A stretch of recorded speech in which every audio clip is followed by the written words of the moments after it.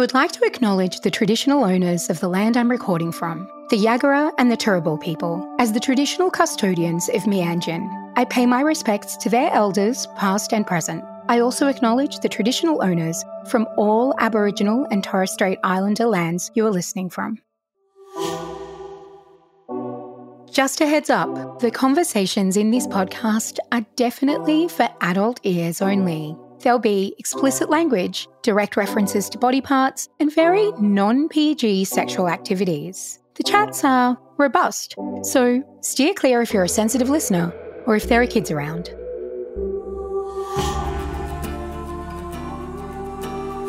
And I suppose if I speak more to queerness, it's a curiosity about connection and bodies that always says don't assume, and don't assume a set way of being in the world or a set way of loving or a set way of experiencing desire. Let's really look at what gender equality means when it comes to one of the most basic core aspects of being human, which is our sexuality. You're listening to Erotic Stories, the podcast, with me, Nadine Chemali.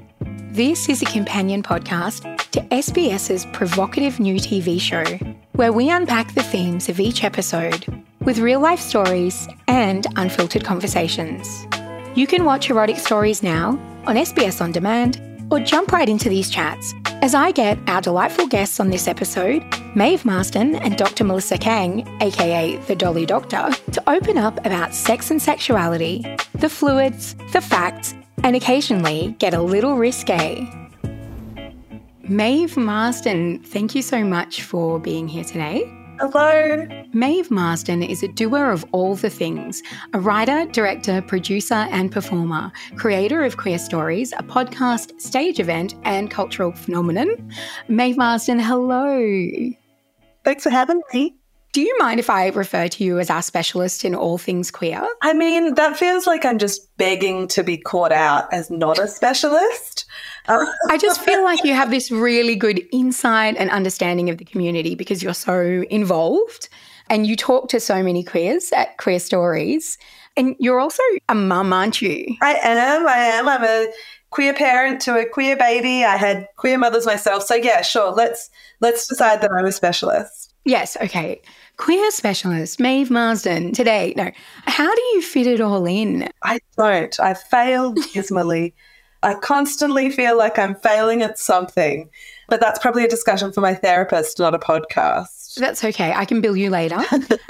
So this kind of messiness of life, you know, this constant sense of mess is such a beautiful segue into our topic today, which is broadly about the messiness of sex and intimacy, like emotionally, physically, financially, sometimes when it fucks out, navigating bodies that are changing or just doing all these kinds of wacky things that bodies do, you know, all of those feelings and fears and baggage. The episode of Erotic Stories we're unpacking in this chat, Deluge, is full of them. I will just say quickly that this is a spoiler-free chat for the most part, but if you want to be in on the in-jokes, then head to SBS On Demand to catch the second episode, Deluge, on the sexy new SBS series Erotic Stories, and then come back to us. Maeve, you have some erotic and some not-so-erotic stories for us, don't you? Tell me the story. Come on. So I was about 22. I'd been calling myself bisexual. I'd had a few girlfriends and sort of sexual relationships with women, all very high drama because I was an 18-year-old lesbian. So, of course, I do think drama is a function of lesbianism that doesn't always apply to heterosexuality in the same way, whether by virtue of kind of shared trauma of homophobia or just kind of conditioning to do emotion in a particular way. But yeah, so I was 22 and I was like, this is getting ridiculous. I'm calling myself bisexual, but I definitely hadn't ever been in love with a man and I hadn't done anything but kiss men. And it was always kind of party pashes and terrible university choices. And I was at Purple Sneakers, which Sydney pals of the early aughts would know. And I was very drunk. I like to say I had a Bacardi Breezer in each paw because I had like my little mitts around my little soda Alco Pops. And a guy approached me who was called either Ben or Steve. Shout out to Ben or Steve. Same.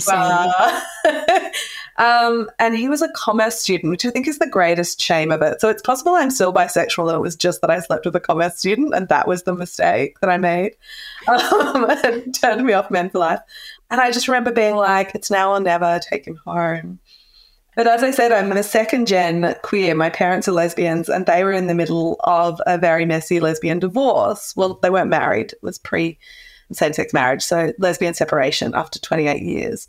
And I was living with one of them, sort of providing some support. And so I took Ben or Steve home to the family home and had sort of perfunctory sex. Like, I remember feeling like I was just going through the motions, like I was doing the thing in order to have done the thing. I was sober enough that when he said we could go again without another condom, I was like, definitely not, sir.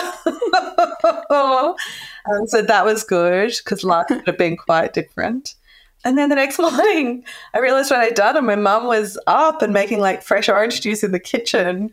And I was like, what have I done? And I ran out to her and she's like a wildly tactless, wonderful, warm, no boundaries kind of person. And I said, you have to be the best mother you've ever been to me.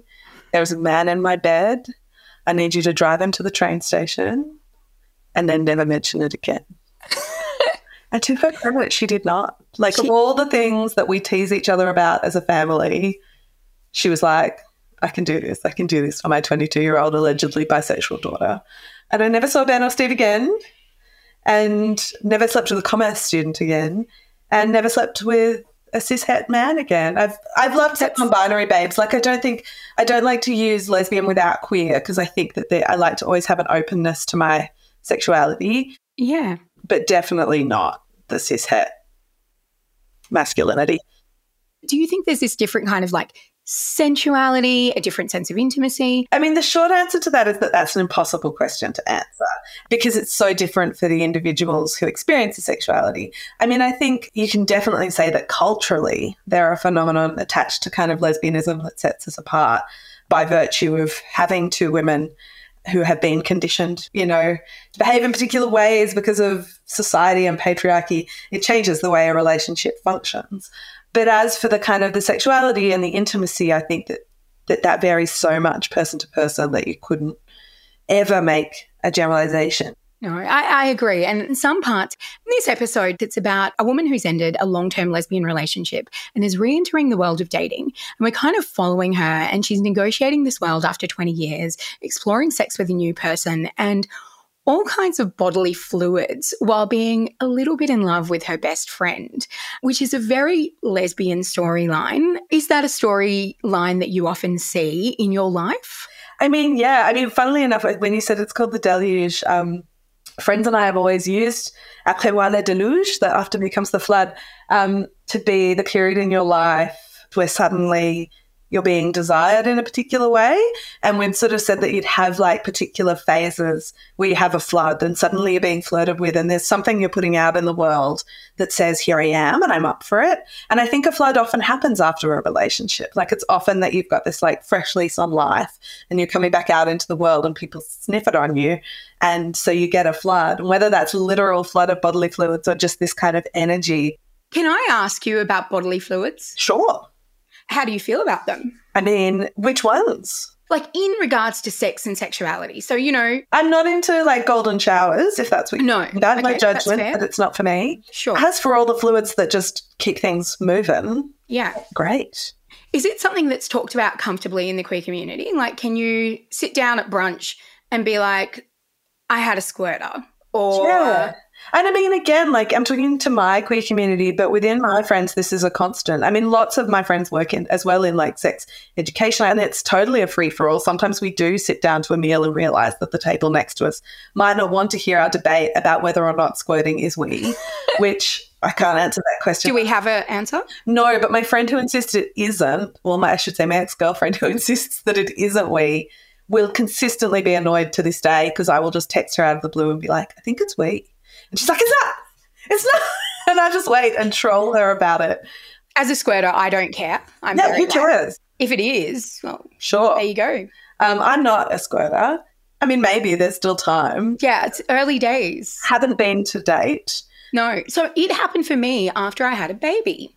Oh, well, I've had melody, but that hasn't changed. Right. So I was wondering, did your so I was talking to Dolly Doctor yesterday, Dr. Melissa Kang, which is actually going to be on after this. We were talking about how sexuality changes after you become a parent, after you become a mother or a father, and the effect that that has on your relationships, on your interpersonal bodily relationship, your relationship with your genitals and everything. Did you find that it changed at all when you became a parent? Yeah, look, I mean, this is probably going to be a hard pivot to not very cheerful content. Yeah. Prior to having my child, I had 3 quite traumatic miscarriages. So actually they had more of an impact, I would say, on my sexuality in lots of ways. Not sexuality in terms of identity, but sort of sexuality in terms of the way I related to my body than having a baby, the process of IVF and what that does to the way you relate to your body, and having, constant internal ultrasounds and your body all be tied up in this kind of feeling of success and failure and it being a shared project with your partner. Like, I'm kind of rambling. I haven't spoken about this that much so that I don't have like a clear, I don't have a kind of set pattern for talking about this. Yeah. So personal. But that really did change my relationship to my body for a while. And then when I had my kid, I had a lot of problems with breastfeeding pain, which again meant that my body was this site of like suffering. So it's taken a couple of years, I would say, to reconnect to my body. And that's involved time and effort with my partner and patience and kind of reconsidering our dynamic. Physically, it's taken a lot of like doing exercise. I live in the Blue Mountains now and bushwalking and kind of feeling strong again. It's taken having the kid and sort of that healing some of the trauma of loss and the affection of like a child is both like takes away some of your sexuality for a while because it's so intimate, at least it did for me. Well, you feel like you don't own your body sometimes, don't you? You don't own your body, but also you're having this like deeply intimate, huge love that isn't sexual but is still physically intimate in a way that other relationships aren't, as you'd know. But then there's really beautiful things that have come out of that. Like my kid loves squishing my arm fat and loves like playing my belly like it's a waterbed. And so stuff around being fat has weirdly gotten better because this body is being like loved in this really sweet, open way. So I'm rambling all over this. I think because my kid's only 2, I'm still learning what parenthood is going to do to my relationship, to my body and sex. No, these are things we don't talk about. And, your relationship with your child is one thing and your relationship with your sexuality is another. Yeah. But they impact each other in such a way. And then that, changes how we feel about ourselves as well. Well, it's a really interesting and hard thing to talk about around children and the impact on your sexuality being in a queer relationship, that I feel like the conversations can be had in a really like open and exciting way. And I'm really lucky to be able to talk about it with friends as well. And funnily enough, often it's talking to friends who don't have kids where I have the most kind of dynamic and interesting conversations about it because people aren't in any kind of contest of who gets to define it. And those friends are really, especially queer friends, are really curious. Curious. The curiosity is lovely. Yeah. And curious about, I think, we were talking earlier about what makes lesbianism different to heterosexuality. And I suppose if I speak more to queerness, it's a curiosity about connection and bodies that always says don't assume and don't assume a set way of being in the world or a set way of loving or a set way of experiencing desire or experiencing family.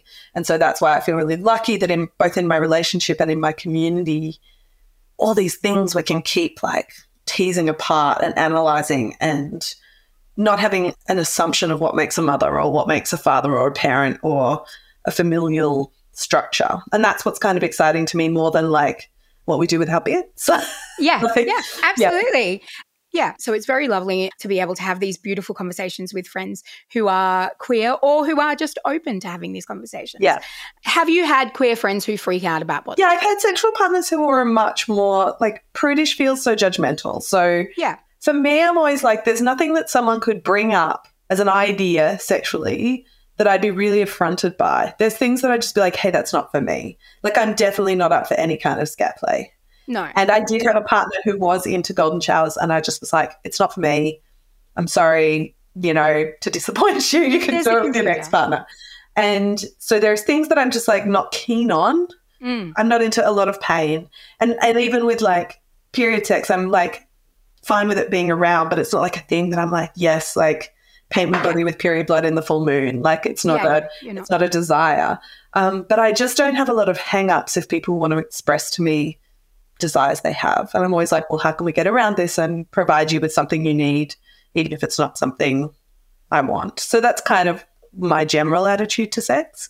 So yeah, I've had partners who are less into being as free, I guess, with desire and discussion of it, but those relationships ended up not being as fulfilling as ones where that wasn't the case. Like, I really like a freedom to at least communicate about sex, because it's such a weird thing we do with our bodies and our minds. Like, we put our beards in each other's beards and we like have all these fantasies that are so impacted by society and culture and maybe a movie we saw when we were 12 or, you know, like, and all of these things build this kind of rich way of connecting to someone we care about or are attracted to. And I have always found it just endlessly kind of fascinating and worthy of discussion. And I don't have a lot of boundaries like that. In fact, I would say I've had more partners who have a problem with how freely I will discuss my sex life with my like various friends and ex-partners.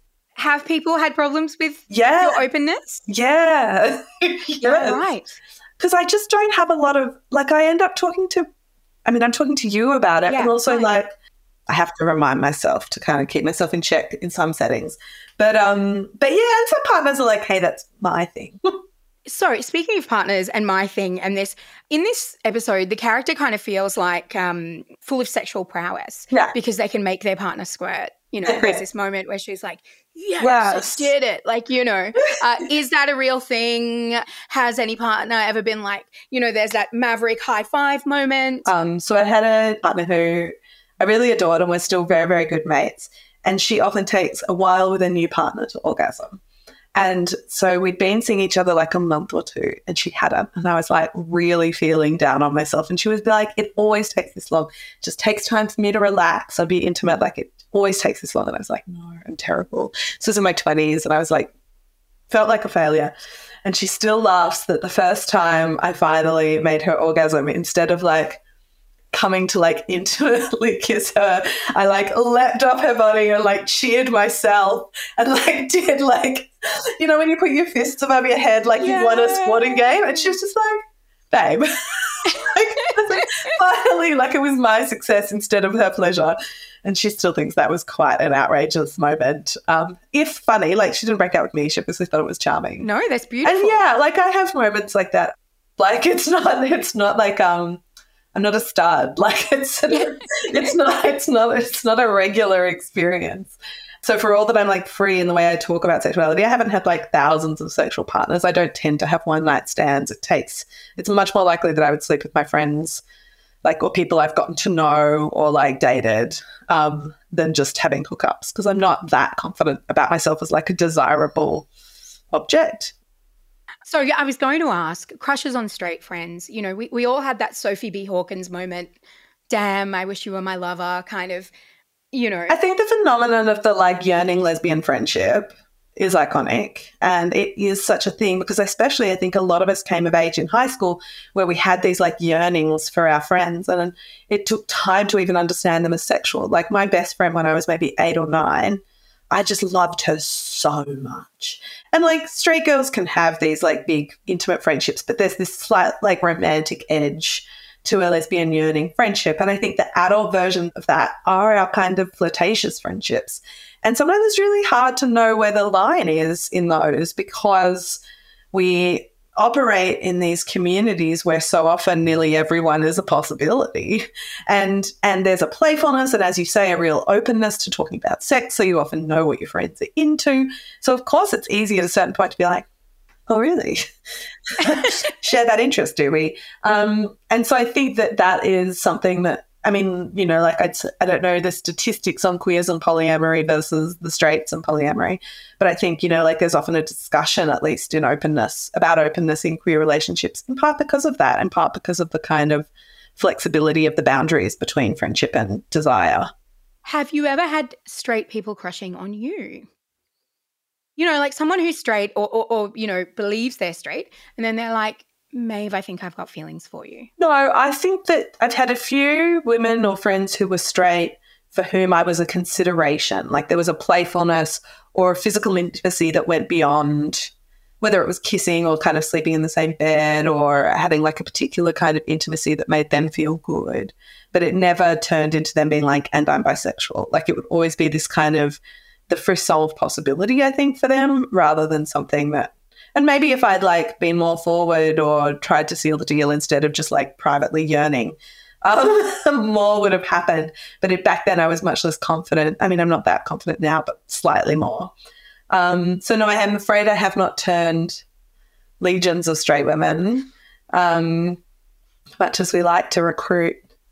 Yeah, we do. We do. 1 in 10 is not enough. No.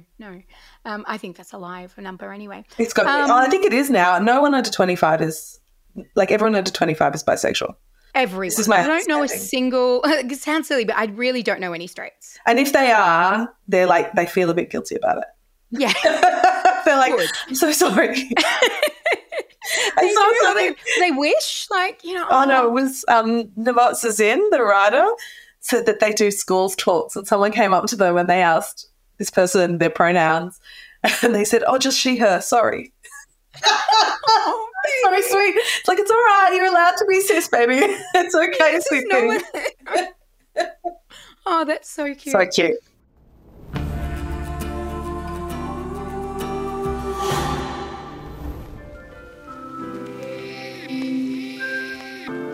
Our next guest is an author, an academic, and a practicing medical doctor for marginalised young people. She's the longest-serving expert for the popular column Dolly Doctor, the source of truth for generations of young people navigating sexuality through adolescence. She recently published Welcome to Sex with co-author Yumi Steins, a no silly questions guide to sexuality.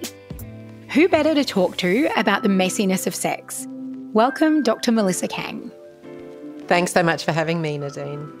It's very exciting for me to be talking to the longest-serving Dolly Doctor. I'm sure you hear it every time. What drives you to work in this space? If I'm going to be psychoanalytic about it, I think it goes back to my own adolescence. And I also think that that's the reason so many people, especially women of my age, my generation and younger as well, can relate to that column.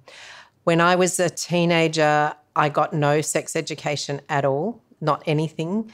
Well, perhaps one talk in year 6, which my mother had to take me to, but she actually couldn't bring herself to discuss it afterwards. And that was it. That's all I got.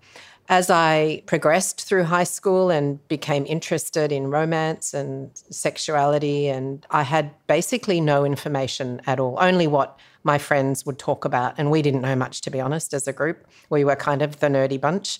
And I also found that when I was a young adult and I was starting to get into relationships, that I got a lot of really interesting double messages, particularly at home. So I had a father to whom I was very close, who had always told me I could do whatever I liked.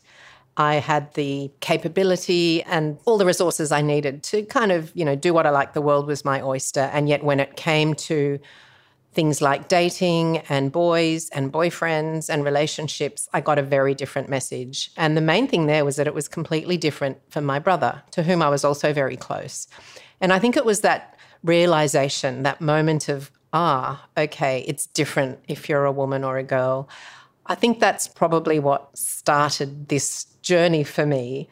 It was really the serendipitous falling into Dolly Doctor when I had already been a doctor for a few years that suddenly changed my life. I didn't realise how much it would change my life. But I think it was the longevity, it was almost like this anonymous relationship you develop with an adolescent audience. And listening to, reading all their questions and trying to answer them as best I could, that took me back to my adolescence. So really it was that longevity of 23 years that kept me young, I think kept me in touch in some way. And I continued obviously to do clinical work, and I still do with young people. Did you realise the impact that you were having? You knew? Absolutely not. The effect that you were having? No, not at all. Really? Not at all. And in fact, I never wanted to be in the media, and I was very happy being semi-anonymous in the column. So I'm terribly humbled, really, and flattered that people are saying, oh, thank you for all that you taught me. I feel like it wasn't really just me, and it certainly wasn't. There were editors and staff of Dolly who really wanted to make sure that young women got the information that they were seeking that they couldn't get anywhere else. Yeah, look, it was huge. I was a young woman of colour when Dolly came out, and from a very traditional Arab family. So sex and sexuality was never discussed. And suddenly here was a very clear graphic guide of where my clitoris is, what it is, what's going on with my body. So thank you to you and the team for what, I think really opened the world up for so many of us. Melissa, have the questions that you've been asked changed across time? Like, do you think that the questions nowadays are more inverted commas out there or different? Have you seen a change in the kind of discussions that we're having now? Yes and no. Over that 23-year period, the most common questions, and I did do some analysis years ago now, but I did a couple of analyses at different time points. And when we looked at the topics or the themes, they didn't change. So the predominant questions were about what was happening to their bodies. And along with that, some of the sensations and some of the emotions that accompanied that. So the most common questions were about physical changes, breast development, stretch marks, gaining weight, pimples, oily hair, body hair, periods, of course, and prior to the first period, vaginal secretions. That was a really common question, a lot of alarm and anxiety about that. Questions around sex and relationships were also substantial in number.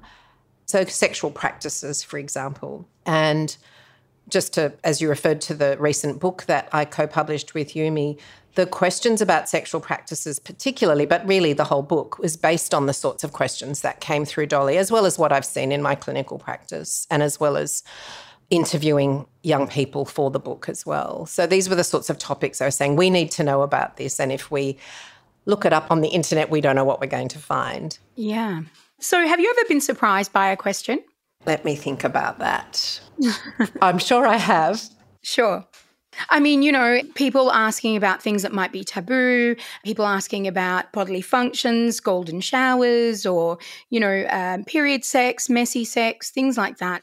I think most of it didn't surprise me, although maybe it did, but I guess that there were questions about, is it okay to have sex when you're on your period? And my answers would be around, yes, it's fine. There's no reason that you can't from a sort of health and safety point of view, except for the usual caveats around protection against STIs and pregnancy. So just a bit of a spiel on that, but talking about how it is more messy and you might want to put a towel underneath you. It's something, just I guess sort of simple messages about hygiene and staining and those kinds of things, which were often what they were asking about anyway. In terms of the questions about sexual practices, look, not really. I mean, they were the sorts of questions that are in the book: fingering, oral sex, anal sex. Not so much anal sex, because it's really only a behaviour that, because of pornography, I think, has become more current and more increased in terms of the number of young people participating in anal sex, heterosexual couples, I mean. But there were occasional questions about that. Girl-on-girl sex was not an uncommon question. Yeah. So that's another question.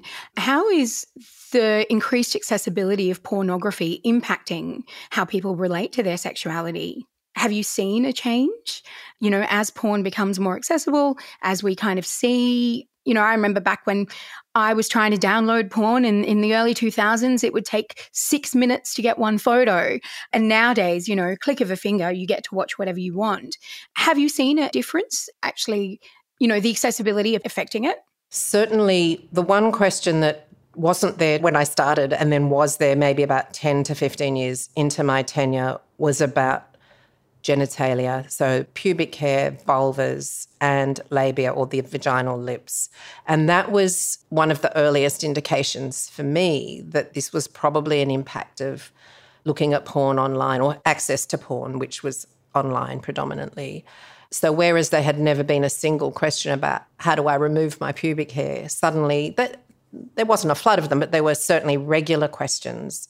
and people with vulvas wanting to know, they either had removed their pubic hair and were experiencing rashes and things, or they wanted to know how to do it or how much to do it or how much it would cost, those sorts of questions. And then once they had removed their pubic hair, they were noticing that their genitalia didn't look like what they might be seeing on porn. Now, they didn't necessarily disclose that, I've seen this on porn and I don't look the same.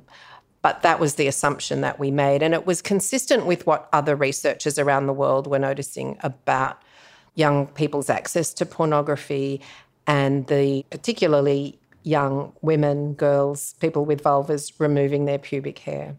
That's amazing. Makes a lot of sense. So our podcast is a companion piece to a TV series called Erotic Stories. And one of the episode of Erotic Stories that we're actually talking about this week is The Deluge, it's called. And one of the characters experiences, I guess, what we call squirting. And this is a term that gets thrown around a bit, and it almost has a kind of mythology about it. Can you tell us what it is? Even in the most recent literature that I've read, it's still a bit controversial. And what squirting refers to in most of the literature, including some of the medical papers that I've read, is basically that the fluid that comes out of squirting is urine and that it probably comes from the bladder. And it happens for some people who have a vagina when they orgasm. And it's described in some papers as being involuntary, it just happens. And in others it's described as, no, it's something that you can practice, you can make an art of it, and it happens. It's different from vaginal ejaculation or female ejaculation, which is... So it is different? It depends which papers you read. Right. I think, though, that the volume of fluid that can come out in squirters is more likely to be coming from the bladder, given that the ejaculation, which is sort of the squirting of slightly thicker fluid from the Skene's glands, which are glands near the urethra, which is where the urine comes out, which is why it's a bit confusing and hard to tell, unlikely to be such a large volume of fluid. So look, I've not done these. I'm going by what I've read in the scientific literature, and it does seem to be that they are two separate things. I'm one of them, just for full disclosure, for comfort of listeners. It's one of those things that I guess isn't discussed quite often. So I kind of like to put that out there to make people comfortable. I think that's important because I think for women and people with vulvas, there is all sorts of taboo, negative attachments, emotional attachments to these very hopefully wonderful bodily functions, things that our bodies can do for us. No complaints. Exactly. And so again, some studies have shown that there are all sorts of, a whole range, diversity of meanings and responses to people who squirt, from shame and secrecy and not wanting to talk about it and feeling embarrassed when they're with a partner, right through to it's wonderful, everyone loves it, I'm into it, or at the very least, it's fine, it's just me and I'm cool with it. Yeah, so certainly that was my curve. Yeah, great. I've come back to just being cool with it. But, we don't see a lot of Arab women in the media talking about squirting. Mm-hmm. So why do you think people are so awkward around these topics? Why do you think it's so hard for people to talk about it? Sex is an incredibly strange thing. It's the most natural, almost universal thing in the world for humans.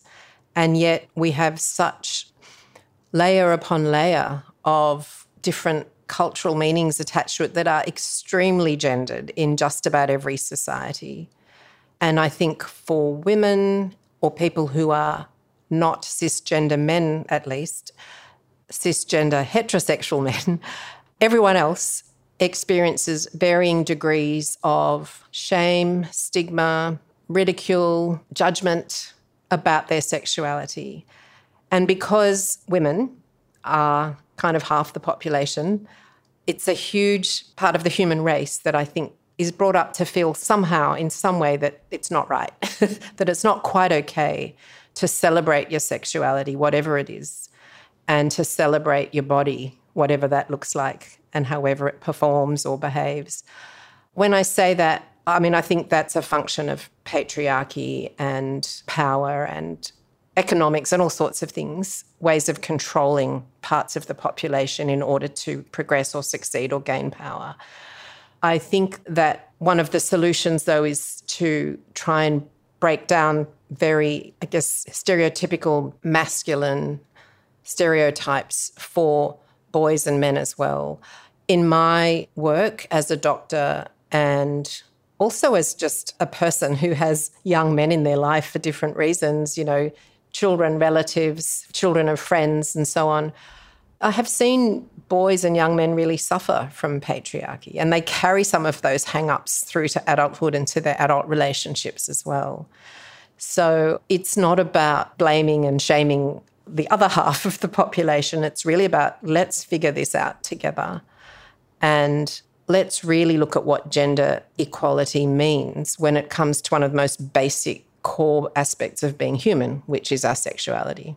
So you think breaking down that cornerstone of shame and understanding and education is the key principle? I think it's one of the most important ways to start to address it. It's got to start with this sort of combination of knowledge and attitudes. And it's very hard. It's easier to change knowledge. We can sort of teach facts and teach information, for example, which is what I suppose Dolly Doctor functioned as, which was to give facts about the body and facts about bodily functions and I guess normalising the diversity of those amongst young people. It's harder to change attitudes. And it's been decades of those of us who are trying to give young people access to comprehensive sex education know that it needs to start really young, in fact. We need to, first of all, I think as adults and parents and carers, deal with our own hang-ups, our own experiences. And I'm not immune to that myself, given my own family that I grew up in. But I guess it's either one family, one person at a time, or one group at a time, or one society at a time that will gradually start to change that.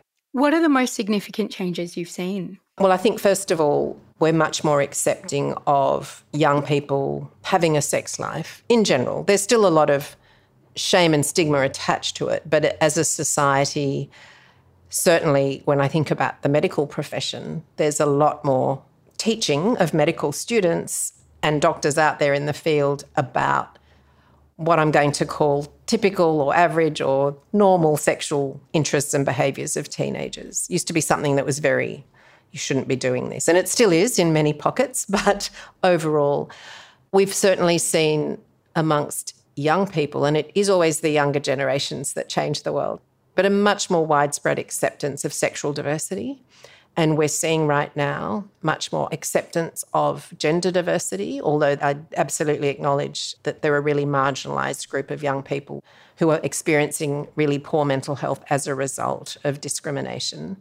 But I think amongst many of the young people that I meet on the street and see in my work, generally there's a lot of acceptance and understanding.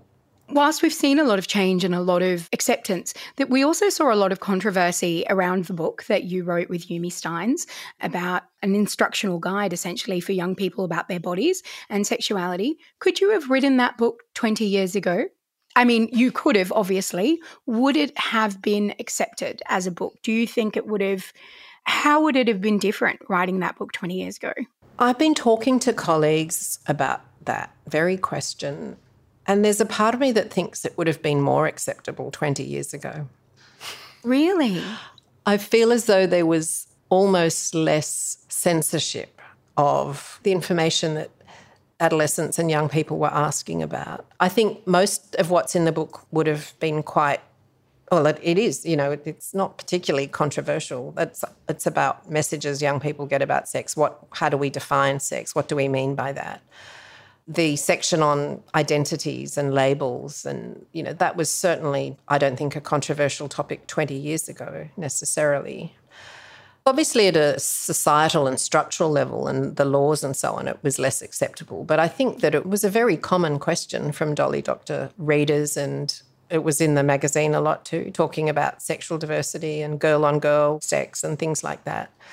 What's happened is that we know young people have access to so much more information now, and that they do have access to pornography. So there's sort of resistance and pushback saying, we've got to stop this tide, so we're going to say no to everything, rather than thinking it through and going, well, actually, if we give information that's age appropriate and told in a very, hopefully, kind of almost clinical way. Yeah. And this episode in particular kind of deals with women who are my age. I'm 43. And, in the episode, there's a little bit of medical trauma. There's a little bit of anxiety and shame about performance and relationships and bodily fluids. Giving advice to young people is one thing, and it's generally quite just laying it out on the table. But as we get a little bit older, we know the facts, a lot of the time. Do you have any advice for people in that period of their life where they're wanting to do new things, wanting to kind of break those things, but still carry the anxiety and shame that they had in childhood? It's so variable. I mean, I think it can be deep trauma without something traumatic having happened, but you carry those attitudes with you from birth, really. And now you're in sort of coming towards middle age or in middle age with decades of shame attached to your sexuality. The episode which I've watched, The Deluge, I thought was kind of, well, it was lots of things, but it was, it was really, again, a lovely, I thought, celebration of the actual sex itself. It had interesting and complex themes in some ways, but I really loved the celebration of the enjoyment of sex. And I like to think that that's what it should be like for people that want to do it. Perhaps just what we need is to be really comfortable with what our bodies are, what they can do, what they can't do, and the sensations and the pleasurable feelings that are attached to our bodies, to just at least try to celebrate that as much as we can. It's very gendered, and I think for particularly women in their 40s and as they approach 50, and I'm happy to say this from a personal perspective as well, that there is this description of how you feel suddenly invisible, and it's very, very hard to get out of that.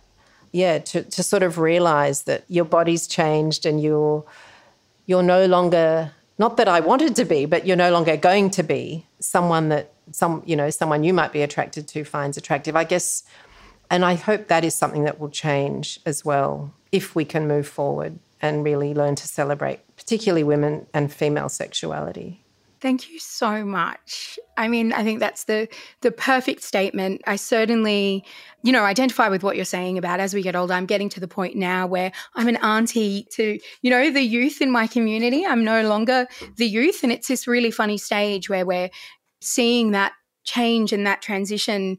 Perimenopause is coming on, I'm getting the hot flushes and everything is different. I'm starting to even question my body again, which is something that we're not told is going to happen. Yeah, I think that, we talk about how we're now perhaps less, it's part of the journey for all of us in one respect, like all the massive hormone and other physical changes that happen to the body and how that affects your sex life as well, and how you feel about yourself is huge. We need just to talk about it. Thank you so much, Dr. Melissa Kang, for speaking with me today. I really appreciate it. Thanks, Nadine, and thank you for all that you're doing to also have these conversations about women and sex and sexuality. It's fantastic. Oh my God, Dolly Doctor just said nice things about me talking about sex. You've been listening to Erotic Stories, the podcast, where we unpack the themes from the sensual SBS series, now streaming on SBS On Demand. I'm Nadine Chemali. For more conversations about all things erotic, visit sbs.com.au/Erotic Stories podcast on the SBS audio app or subscribe wherever you get your podcasts.